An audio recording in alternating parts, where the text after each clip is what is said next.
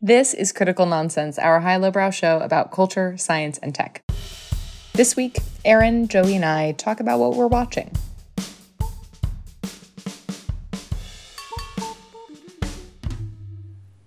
Woo! Calm down. Calm down. This is what a Joey sounds like on this pod now. No, it doesn't. I can't do it. That was good. No. You know, I should be embarrassed, which I am Oh. a little bit, but I'm also a little proud of just making bad puns, you know, like every time. Anyways, that's what Joey sounds like. I didn't just come here to pod here with. No, this is what Aaron sounds like. Carly Rae Jepsen style. I listened to her all. I listened to her all morning. It worked. And this is what an executive producer and Selena Gomez, Jess Vander, sounds like. Hi, this is Jess. That's a pretty good Selena Gomez, Jess. That's a good impersonation. Yeah. I have housekeeping. I know every week we say like maybe we have some, we don't. I'm literally going under construction in my house. So if you hear lots of loud noises, I'm having doors installed on the other side of this wall. So sorry. I'm not sorry about it. Doors. Doors. We all need doors. Indeed. Also, another point of housekeeping, you may recall we recently had a conversation about centaurs, Joey bringing up the AI universe of potential collaboration between human and computer. And I can just plug for him that he recently wrote a newsletter email. What is a single newsletter email called? A newslet. What is the single unit? A newslet?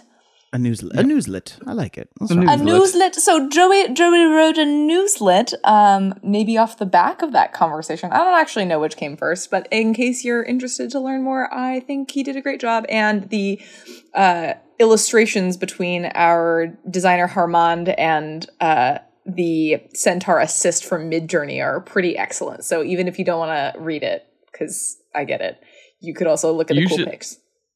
We'll put the link in the show notes. You should look at it. If you read 0 words, just scroll down to the picture of the hedgehog, because God, the hedgehog is it. Yeah.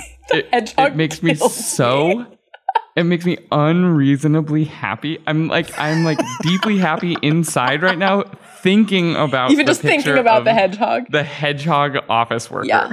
Yes. And the bag of like whatever that is. Great tomatoes. Like cherries. Tomatoes. Like, why is that? So is that his work snack? He has like a sweater vest on. Yeah. Check it out. And kudos. Good writing. Good stuff. And just to clarify, so you are currently listening to this at our podcast Critical Nonsense, which is findable at thisisnonsense.com, but that is the progress report newsletter, and you can find that on the Sylvain website or at getprogress.com. Correct me? What? Oh God. We don't know we haven't done our it's been a while. Hygiene. It has been a while. That is not the URL. So I'm going to find it and then I'll tell you in corrections. Progress by Sylvain? Yes. That is correct. It's progressbysylvain.co. And great plug, if you're guys. Lost, great plug. You know, just like look at the show notes and then okay, cool. Our house is clean. Yes, our house is clean. Somehow messier than when we walked into it. I love it. I know something about that with the hedgehogs and whatnot. Joey. Yes. Jessica. So we had trying to land a topic. We all had ideas about things that we've been watching recently, of different conversations about a satire. Ooh. You know, we're just a couple of Oscar Wildes over here. And by that, he means satire. Satire and cocaine. The chicane. And absurdism and these different things. And what we decided was actually, let's just talk about what we're watching and why we're watching it right now. And we may be able to hit on some of these ideas embedded within why we're watching things. And so my question to you all is, what are you watching right now and why? May I answer this question first? Yes. And may I give Please. 2 answers? Because I've got 2 answers. Please. Yay! Okay, so I am approximately 7 light years behind everybody else. So one of the things that I'm watching is Only Murders in the Building on Hulu. And I am season 2 with Selena Gomez. Topical. 100%. I am so behind in the fact that it is fantastic. And the reason that I love it and the reason that I'm obsessed with it, I think, is because it rides the line between, it is my favorite type of self-awareness, I think, in terms of like content itself. So in some ways it's making fun of, or it's a send up of like podcast culture, and specifically like murder storytelling, like Serial and all of these true crime documentaries and podcasts and content, and how people relate to it. But then it's very much as well a send up of like New York, which is very healing and very familiar and feels very good. It takes place in the Arconia, which is an actual building on the Upper West Side, just a couple blocks below where I used to live. And the watching it feeds both the sort of like, yes, that is the way that people who talk about true crime, while also playing out a really fun true crime drama with brilliant comedic guest stars that are so good. And I'm kind of obsessed with it. And to be honest, I have like a lot of questions and struggles with maybe why I don't think it is as big as I believe it should be. Like it is exactly the type of show that I always want to watch regardless of the mood that I am in, because it taps every like motivation for like, ooh, it's a little bit mind fuzzy. Oh, it's funny. Oh, it's a little bit serious. Like it's a great, really, it's a crowd pleaser. It's a very strong crowd pleaser. Marty Short. What's the other guy? Oh my God. How am I forgetting? King Tut, SNL. Help me out. Steve Martin. Thank you. The Martin. The creator of the potato rolls. This is true. Fun fact. So I'm throwing that one away. That's the one thing that I'm watching. I broke Jess. He's not. Yeah. Do we want to unpack that one at all? No, we don't. But the other thing that I'm watching is Satire. Heard of it? The other thing that I'm watching is as incorrigible as our one and only Joseph K. Meyer, which is, I think I'm basically revining on YouTube right now. So I'm spending a revining as in of the Vine era. So a potato flew around my room. You didn't. I do know the song. Catch us up. What do you mean? So what happened is that at some point, so I had been watching a lot of SpongeBob on YouTube, on Amazon Prime. It's, it's a very good Friday and Saturday night, late night, easy watch. We'll just put it that way. Yeah. And so clearly the algorithm on YouTube is seeing that I'm watching a shit ton of SpongeBob every Friday and Saturday night. And so it starts feeding me like 15-second SpongeBob clips, and I'm getting 15 seconds of SpongeBob, 15 seconds of The Simpsons. And it's these like individual micro jokes that are so out of context. And I'm getting them from Malcolm in the Middle. And so I'm not looking at old Vine clips or old clips that were on Vine, but I'm looking at extremely short snippets of mass media and just rabbit holing the hell out of them. And I'm enjoying every. I also like 5 milligrams of easy watching. I'm microdosing content from 15 years ago. That's basically what I'm doing, and it's so much fun. Part of it, I think, too, that makes it fun is that, like, of course, it's kind of like being on your phone, but it's on a big screen. So it's just, for me, it's great. I got bad eyesight, old, and then the other thing that's really great is that a lot of these little jokes are. I don't know.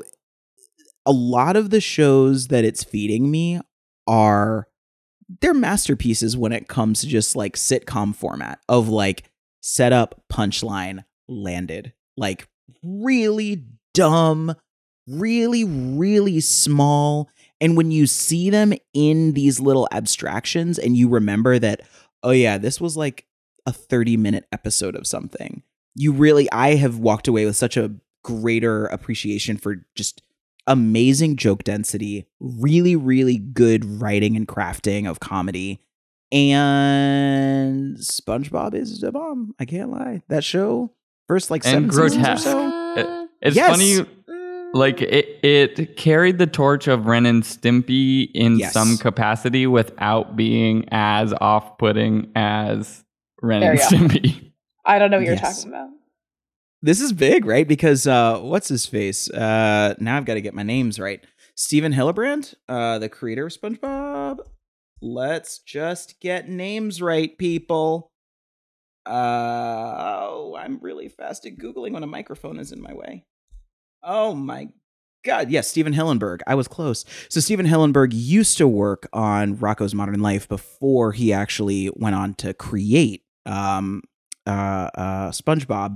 And he talked a lot about his inspiration from John Kricfalusi over when he was creating Ren and Stimpy. You cannot say John K's name without underscoring he is a terrible, horrible human being. So like for any animation nerds that are out there or like people who know, I just want to like call out he did really terrible, terrible things. So like you cannot speak about his art without talking about John K being a real human dirtbag.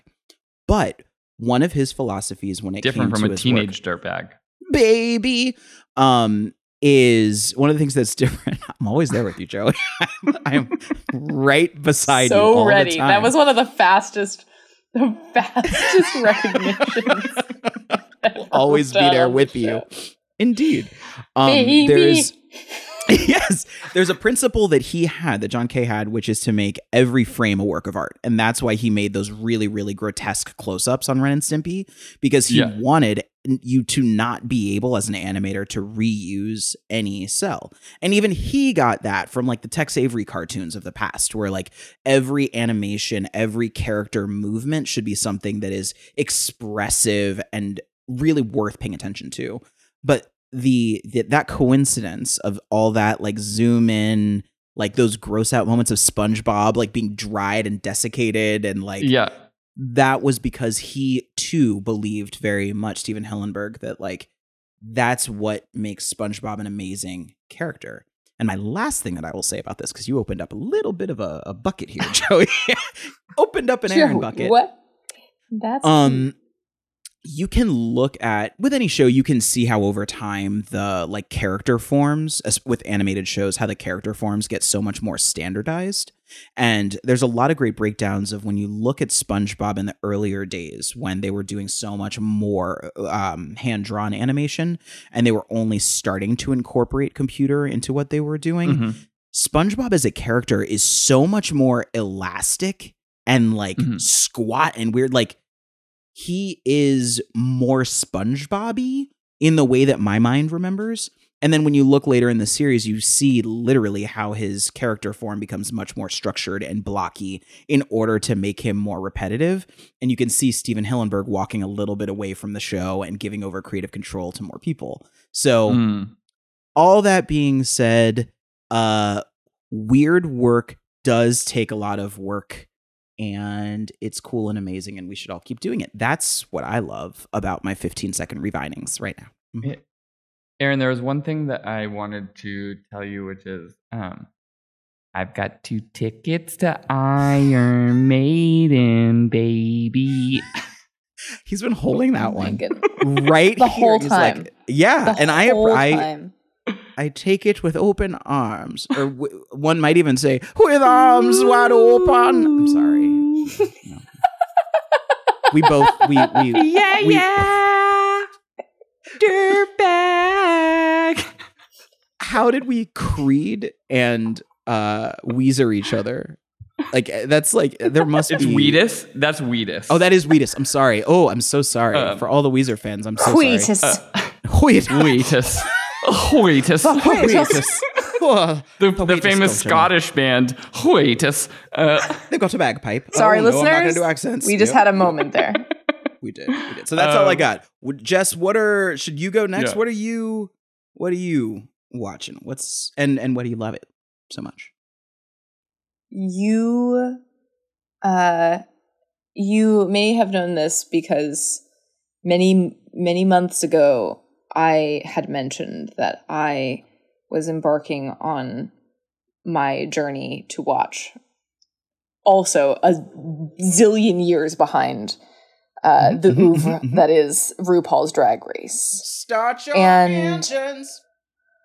And I have to say, it has occupied this very unusual new relationship with TV, where I normally consider, I've also been thinking a lot about TV for work recently, but I consider myself somebody who largely associates TV as like a chance to have something to watch with other people. But RuPaul's Drag Race is for me. And I watch it because it offers this endless font of inspiration, and that Would you say that you're because having your I'm- wig peeled back? that is just Snatched. not what you would say, but okay. Yeah, I had to No translate one it then would into. Yeah. It's just I'm familiar. I'm familiar. okay. I mean, well, but I feel like there's just also something that is exciting for me because I'm so behind that there is so much to catch up on, and that coupled with the fact that yesterday, because the internet sees me, it served me an ad of RuPaul's masterclass. Yes. And he was giving a few tips of like, here are things that you should know. And I was like, wait a minute. I already know what's in this masterclass because I have watched God knows how many hours of RuPaul's Drag Race. And in it, you are learning these sort of like ways of being lessons for success, for, owning your uniqueness, nerve, and talent. There is just so much that I am getting from this show, and it's just like, get out the way if I'm watching. I need not share it anyway. And Erin has been telling us that we all should be talking more about this show for so long, so it's really about time that I get myself together. Trevor and I workshopped a new drag name for him yesterday, which Ooh. is Zaddy Longlegs. That's more of a drag king name. But I love it. It's very good. It's very, just to be the arbiter, because I clearly can judge everything.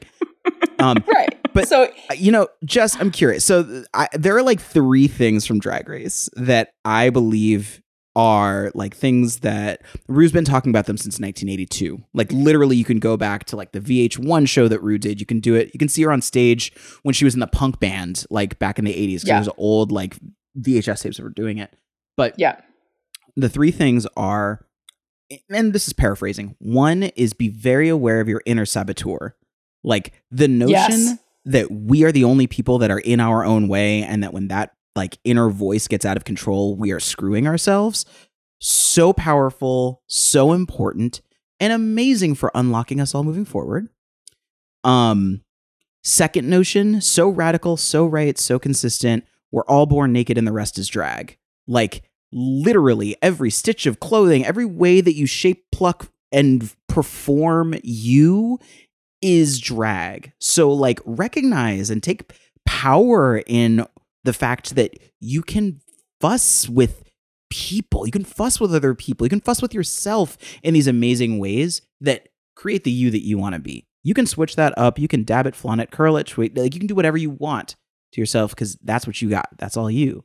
And the third thing, which doesn't get spoken out about, and it's not going to be the one that I think people might think that I might say, is being very, very intentional with your power. Now, this is not something that Rue says. This is how Rue lives.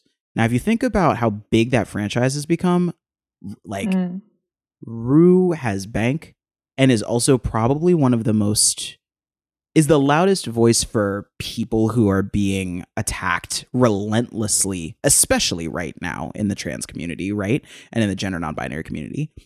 But drag itself has always been an act of rebellion. And so there's been this like resistance that you feel from Rue as Drag Race has gotten bigger to like, how do you keep the not surreptitiousness, what's the word I'm looking for? The countercultural nature of drag in the center of drag as it becomes more popular and mainstreamed. How do you not let it just become clowns? How do you maintain the fact that drag is an art form and that is intended to provoke? Subversive. Thank you. Yes. I love that my mind went to subterfuge. Like, really? How do you avoid the subterfuge? And like more specifically, non-subversive people subverting your subversion. And when you are doing said non-subvertive, subvertive subterfuge, Rue is, in all seriousness, like Rue has had to be in rooms where like Rue is not welcome. No one wants Rue's voice there. And yet Rue keeps on bringing in viewers and money and partnerships and brands. Yeah. And so being intentional with your power, and Rue's not perfect. I think we've talked about this on the show before. Rue's has made missteps, I think, in trying to ride that line and also in overcoming their own views. But I don't know. I didn't mean to make this a RuPaul's thing. No, I mean, I just love it with you. I made it so. Yes. Yes. It's sort of interesting to me that, at least in those first 2 points, maybe not the third one, that Rue is sort of like a Jungian psychologist. Oh, like, yeah. Mm-hmm. And I've noticed recently, like there's a bunch of, I don't know if it's a resurgence, it's anecdotal. It's just like things that I've seen, not like I've taken an inventory of society and like, oh, there's a reemergence of Jungian ideas. But like I've seen a bunch of things that I think are modernized takes on Jungian ideas and sort of bringing the potency of those metaphors to people, which I think is cool, right? Like, I mean, so much of the stuff that's within Jungian psychology, like there are many people that have like overextended them in the wrong directions, but those things, like being aware of like your inner saboteur and avoiding like the damage that can do is like the shadow or, you know, or like I've seen that documentary that Jonah Hill did about his therapist. He called it like Form X or something, but it's all the same idea, but it's trying to like translate these metaphors to people in ways that like work for them and that they can understand. And I like that idea of like your inner saboteur. But it also paints RuPaul in a different light to me as someone who's not, you know, watched the show. I've been, you know, I've seen some of the VH1 stuff in the 90s and things like that, but it's cool to think about like that there's like a philosophy embedded in what RuPaul is creating. Yeah. That said, I think part of the potency of it is that it's not intellectual. It's not scientific. It's just like, we've seen this. We've seen it again, and the next episode, and the next episode, and the All-Stars episode, and the Thailand episode. Like, it's again and again these tried and true sort of lessons. And some of it is about, these framing devices, like Erin's talking about. The inner saboteur is such a memorable one. But I think even just like these very practical sort of lessons around success are really interesting to me too. Like when you're like, no, Queen, don't do that. Like you're not prepared. Like we've seen, like, why are you doing this? Like we all know what's going to happen when you walk in and you're going to talk to a comedian who's there to help you with your lines and you brought 3 jokes. Stop. It's the difference. Stop. It's wisdom, right? That's what it's like wisdom instead of like where you say it's like not intellectual. Like sometimes wisdom isn't about being intellectual. It's about like the transference of like spiritual knowledge or life knowledge that is easier translated outside of that like intellectual capacity, right? It's like speaking to a different part of ourselves. It Yes, is and I speaking to think a part that of is ourselves. Yeah. This is what is so inspiring about this show, though, is that whereas most TV is either so mindless or so mindful that you're like, whoa, I gotta take a breather after watching that, there's something really beautiful about how thoughtful some of these observations about humanity, about success, like about all of these themes are, and yet they don't, it's never work. It's always such a joy to be learning. The intellectual mid-market. It's the like the San Francisco food scene, right? Like that people wrote about a few years ago, where it's like New York is either like way too highbrow or like way too lowbrow, and there's like not a great middle. But like people loved San Francisco, maybe historically, because it had like a wonderful like mid-tier, like it's good. It has some things and maybe it's challenging, but it's not trying to be too this or that or anything. Like the point that you can just like stimulating enough to like keep you in, but not trying to be more than it is. Like I like that idea of it just being like, hey, we're here to have fun and we're going to put thought into it, but we're not trying to be something we're not. 100. I also think that it's important that Rue has always been an entertainer. And at the time, like Rue broke out with a song with CoverGirl, you know, like, and that turned into, well, how do I turn this moment from being a downtown club kid that everybody knows in the scene to being on the national stage? The next thing is, okay, talk shows. Because like the VH1 talk show is coming out at the time. You've got Oprah starting to blow up. You've got all of these different Sally Jesse Raphael, you name them, like dime a dozen. Sally, those red glasses. I'm telling Jenny Jones, Ricky Lake. But that format, Rue always brought downtown subversion even to that format. And I think that what Rue always wanted to do, she was very inspired by Borscht Belt comedians. And so there's this concept of like, yeah, like you get people laughing, and when their mouths are open, you shove in the truth. And that's like what I love the whole thing that Rue does is make it fun, make it laughable, but you better walk away with something. And especially when you come through that talk show lane, it's like you got to walk away with something that works for a daytime audience that's going to make them better. And then when you look at all that, it seems so logical that like, man, of course Drag Race is what Rue was like destined to create, is like the thing that inspired everything else that Rue went on to do. So I'm with you, Jess. I'm watching it with you. All Stars 8 starts tonight, so I'm ready. On the day that we're recording, All Stars 8 is going to, and the 2 first episodes have already been dropped. They dropped last night. I haven't watched them yet. So MTV.com. That's the only time I'll ever, I guess, plug MTV that I know of. I have catching up to do. Joey, what about you? Should I quickly do what I'm watching? So I'm watching the NBA playoffs. Oh, you lost me. Bye. Drama. Sports ball. Bye. See you later. Anxiety. Super awesome. As here we go. My Celtics are in it against now second round, the Philadelphia 76ers, 3-3 in a best of 7 series. Game 7's on Sunday. The tension is high. And you want some people to do well even if they're not on your team because you follow the league more broadly, but like when they're playing your team, then you're having these conflicted emotions of like, I want you to have a good game, just don't win. I was having that conversation with Emerson earlier. I've been watching Daisy Jones and the Six. Gives me like emotional cute aggression equivalents of like when they're like playing music or playing songs and they're creating them, and I'm just like, this is so beautiful. And emotional cute aggression. Emotional cued aggression. No, digression. Cute aggression. Like when you see something cute and you just want to squeeze it, but it's sort of like beautiful equivalent. Like that's so beautiful that all my muscles are tightening up. Like, oh.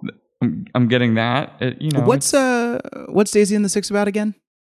It's it's basically Fleetwood Mac's story. It was a book that was written sort of like inspired by, I think, the Fleetwood Mac story, but it is also like independent of that. But it's basically like that story of a band that has like cross love dynamics and drama and you know, a train wreck, but it's well done. I don't know her name, but the woman who plays Daisy is Elvis Presley's granddaughter, and is a good singer. And then some of the other people are faces you would recognize, but I don't know their names either. But it's good.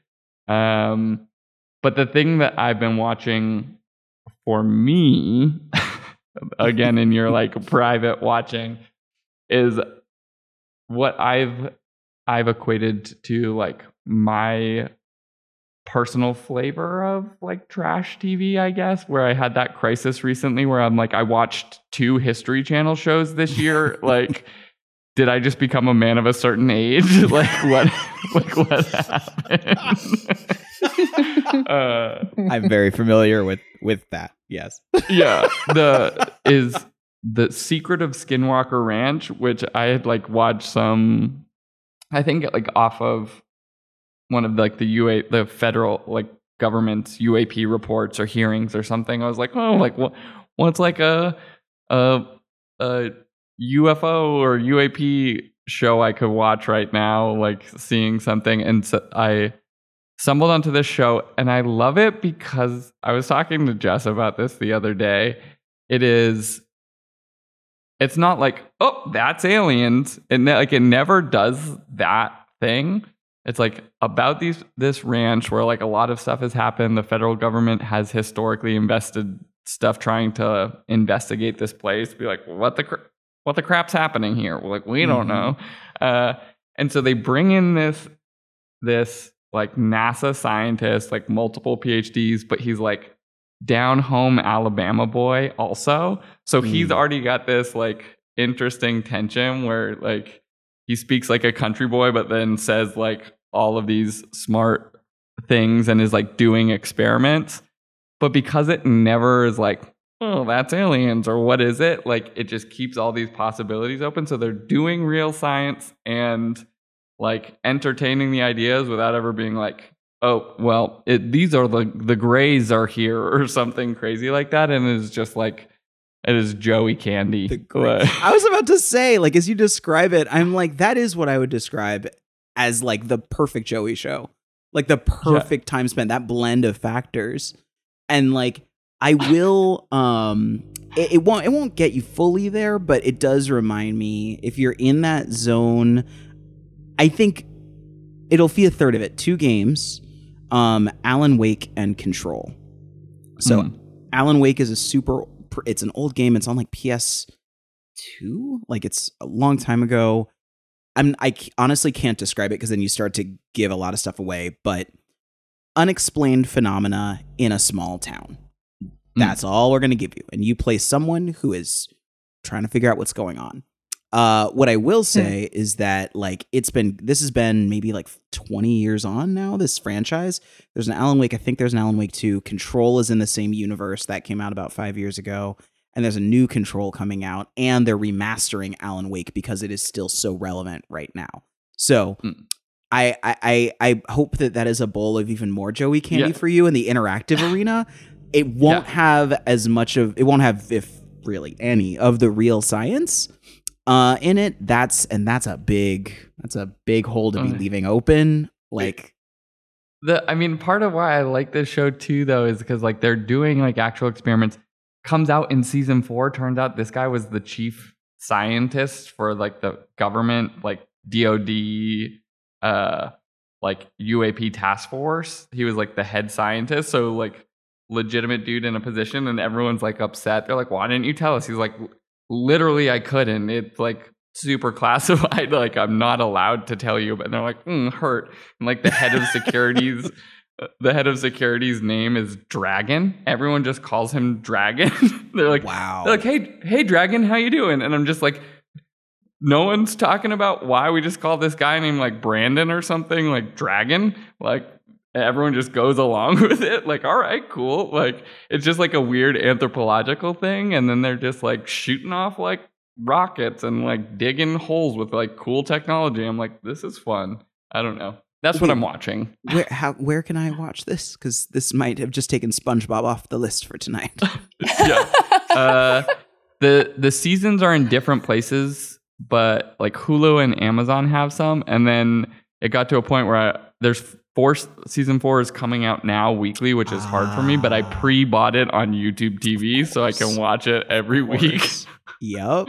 Okay. I'm just like, it's so delightful, and it follows like all the tropes of like a History Channel show or whatever, but somehow like the people are like really clever in the way that they're trying to like build these experiments and test things, and like they're getting like people with some of like the most advanced cameras in the world, or the guy with like the most advanced like ground penetrating radar, and I'm like, oh, how does that ground penetrating radar work? Cool. I need to know. I love this. I'm very intrigued, and I'm excited. Thank you for sharing this. Well, this is what we're watching. Yeah. Which is, as a quick wrap, Only Murders in the Building, SpongeBob micro doses on YouTube Shorts, RuPaul's Drag Race, and all possible iterations of it, the NBA playoffs, Daisy Jones and the Six, and The Secret of Skinwalker Ranch. Wow. We're so interesting and very diverse in our tastes and interests. We're just like such an eclectic mix. Together, we're just like really capturing the state of viewing behavior, and it's just... We're just bringing our unique talent. Our charisma, uniqueness, nerve, and talent. Right, all of them. Good. I'm there. You spiked that ball. You spiked the ball during the playoffs, Joey. That's what that is. It's not mixing sports metaphors. Get the baskets. Spike the ball. Spike the basket. Spike it the ball. Spike it the ball.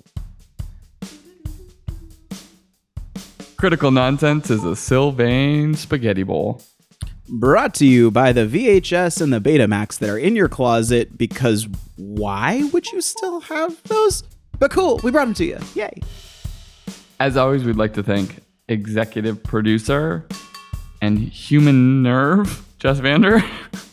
You're welcome. Brilliant. We would also like to thank sound engineer and the point guard to all of our hearts, Alex Contel. We'd like to thank our programming coordinator and sunbathing angel, Les Jacobs. We must also not forget Sarah Gilbert and Nora Mestridge, who essentially are the sponge to our bobs and make sure that our bikinis are bottomed. Thank you. And as always, thanks, Alen.